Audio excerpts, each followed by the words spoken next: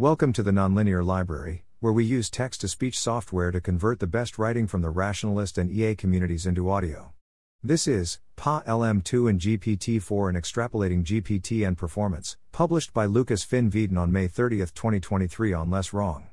2.5 years ago, I wrote Extrapolating GPT-N Performance, trying to predict how fast scaled-up models would improve on a few benchmarks. 1 year ago, I added PaLM to the graphs. Another spring has come and gone, and there are new models to add to the graphs, PaLM-2 and GPT-4. Though I only know GPT-4's performance on a small handful of benchmarks. Converting to chinchilla scaling laws.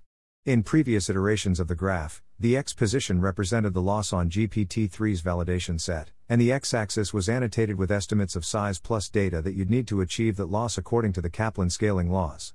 When adding PaLM to the graph, I estimated its loss using those same Kaplan scaling laws. In these new iterations, the X position instead represents an estimate of reducible loss according to the chinchilla scaling laws. Even without adding any new data points, this predicts faster progress, since the chinchilla scaling laws describes how to get better performance for less compute. The appendix describes how I estimate chinchilla reducible loss for GPT-3 and PaLM-1. Briefly, for the GPT-3 data points, I convert from loss reported in the GPT-3 paper to the minimum of parameters and tokens you'd need to achieve that loss according to Kaplan scaling laws, and then plug those numbers of parameters and tokens into the chinchilla loss function. For PaLM-1, I straightforwardly put its parameter and token count into the chinchilla loss function. To start off, let's look at a graph with only GPT-3 and PaLM-1, with a chinchilla x-axis. Here's a quick explainer of how to read the graphs. The original post contains more details. Each dot represents a particular model's performance on a particular category of benchmarks, taken from papers about GPT-3 and PaLM. Color represents benchmark, Y position represents benchmark performance, normalized between random and my guess of maximum possible performance. The x-axis labels are all using the chinchilla scaling laws to predict reducible loss per token, number of parameters, number of tokens, and total flop, if language models at that loss were trained chinchilla optimally. Compare to the last graph in this comment, which is the same with a Kaplan x-axis. Some things worth noting. PaLM is now 0.5 of compute less far along the x-axis. This corresponds to the fact that you could get PaLM for cheaper if you used optimal parameter and data scaling. The smaller GPT-3 models are farther to the right on the x-axis. I think this is mainly because the x-axis in my previous post had a different interpretation. The overall effect is that the data points get compressed together, and the slope becomes steeper. Previously, the black average sigmoid reached 90% at 1E28 flop. Now it looks like it reaches 90% at 5E26 flop. Let's move on to PaLM-2. If you want to guess whether PaLM-2 and GPT-4 will underperform or outperform extrapolations, now might be a good time to think about that. PaLM-2. If this CNBC leak is to be trusted, PaLM-2 uses 340B parameters and is trained on 3.6T tokens. That's more parameters and less tokens than is recommended by the chinchilla training laws. Possible explanations include: the model isn't dense.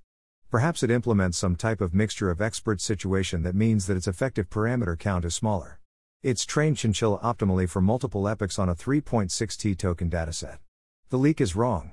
If we assume that the leak isn't too wrong, I think that fairly safe bounds for PaLM-2's chinchilla equivalent compute is: it's as good as a dense chinchilla optimal model trained on just 3.6T tokens, i.e. one with 3.6T/20 equals 180B parameters.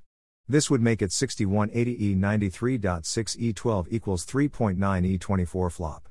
It's as good as a dense chinchilla optimal model with 340B parameters, i.e. one that was trained with 20340B equals 6.8T tokens.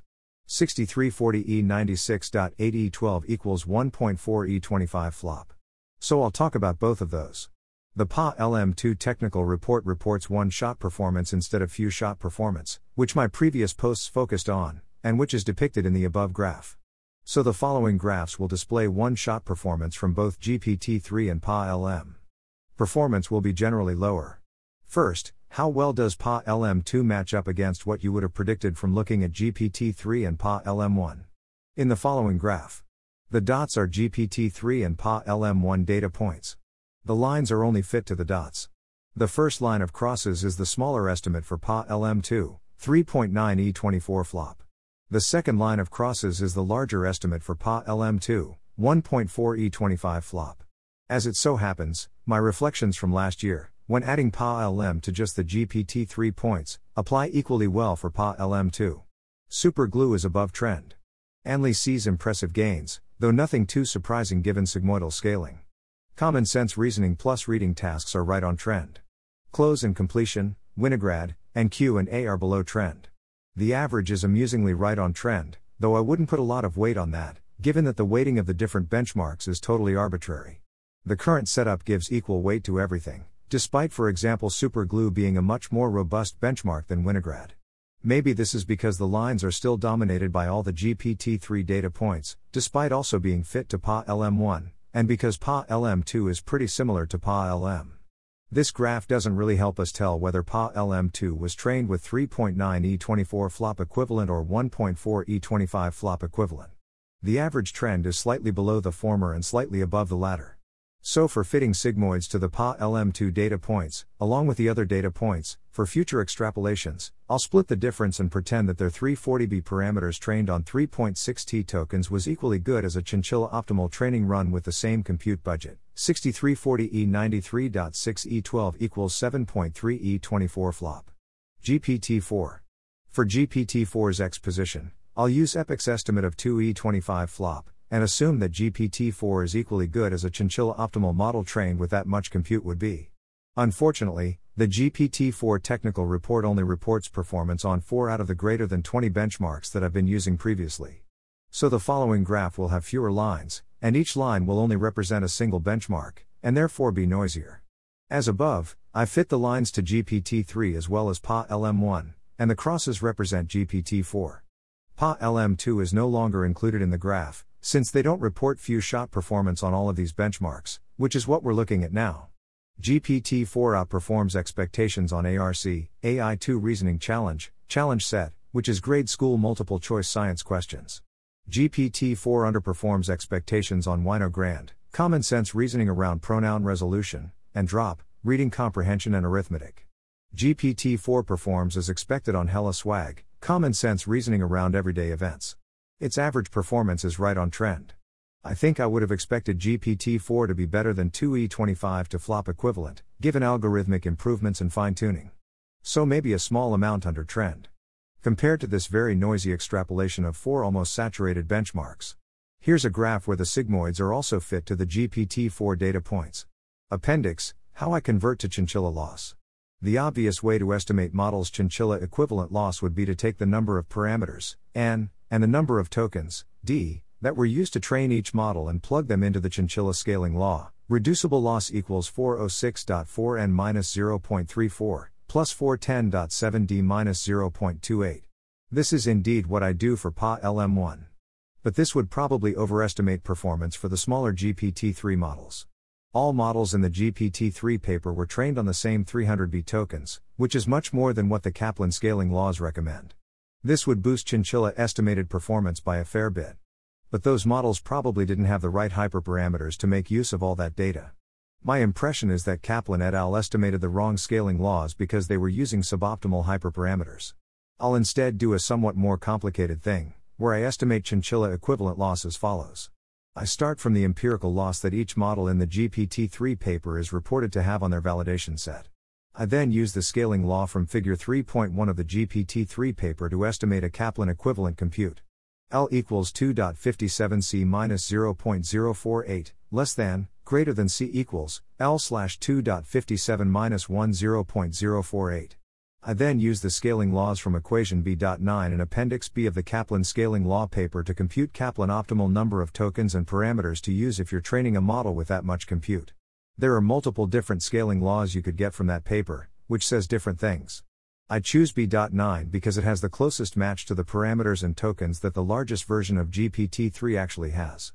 It says that a model with GPT-3's compute should have had 164B parameters and 319B tokens rather than 175B and 300B.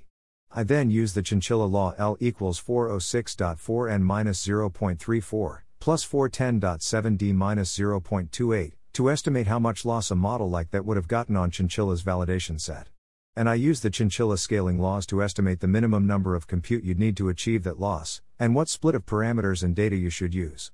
The key assumptions that this relies on is, I, the accuracy of the B.9 scaling law for the way that the Kaplan authors were training models, and, 2, that the Kaplan authors and the Chinchilla authors were equally good at training capable models when the param token split was as recommended by Kaplan.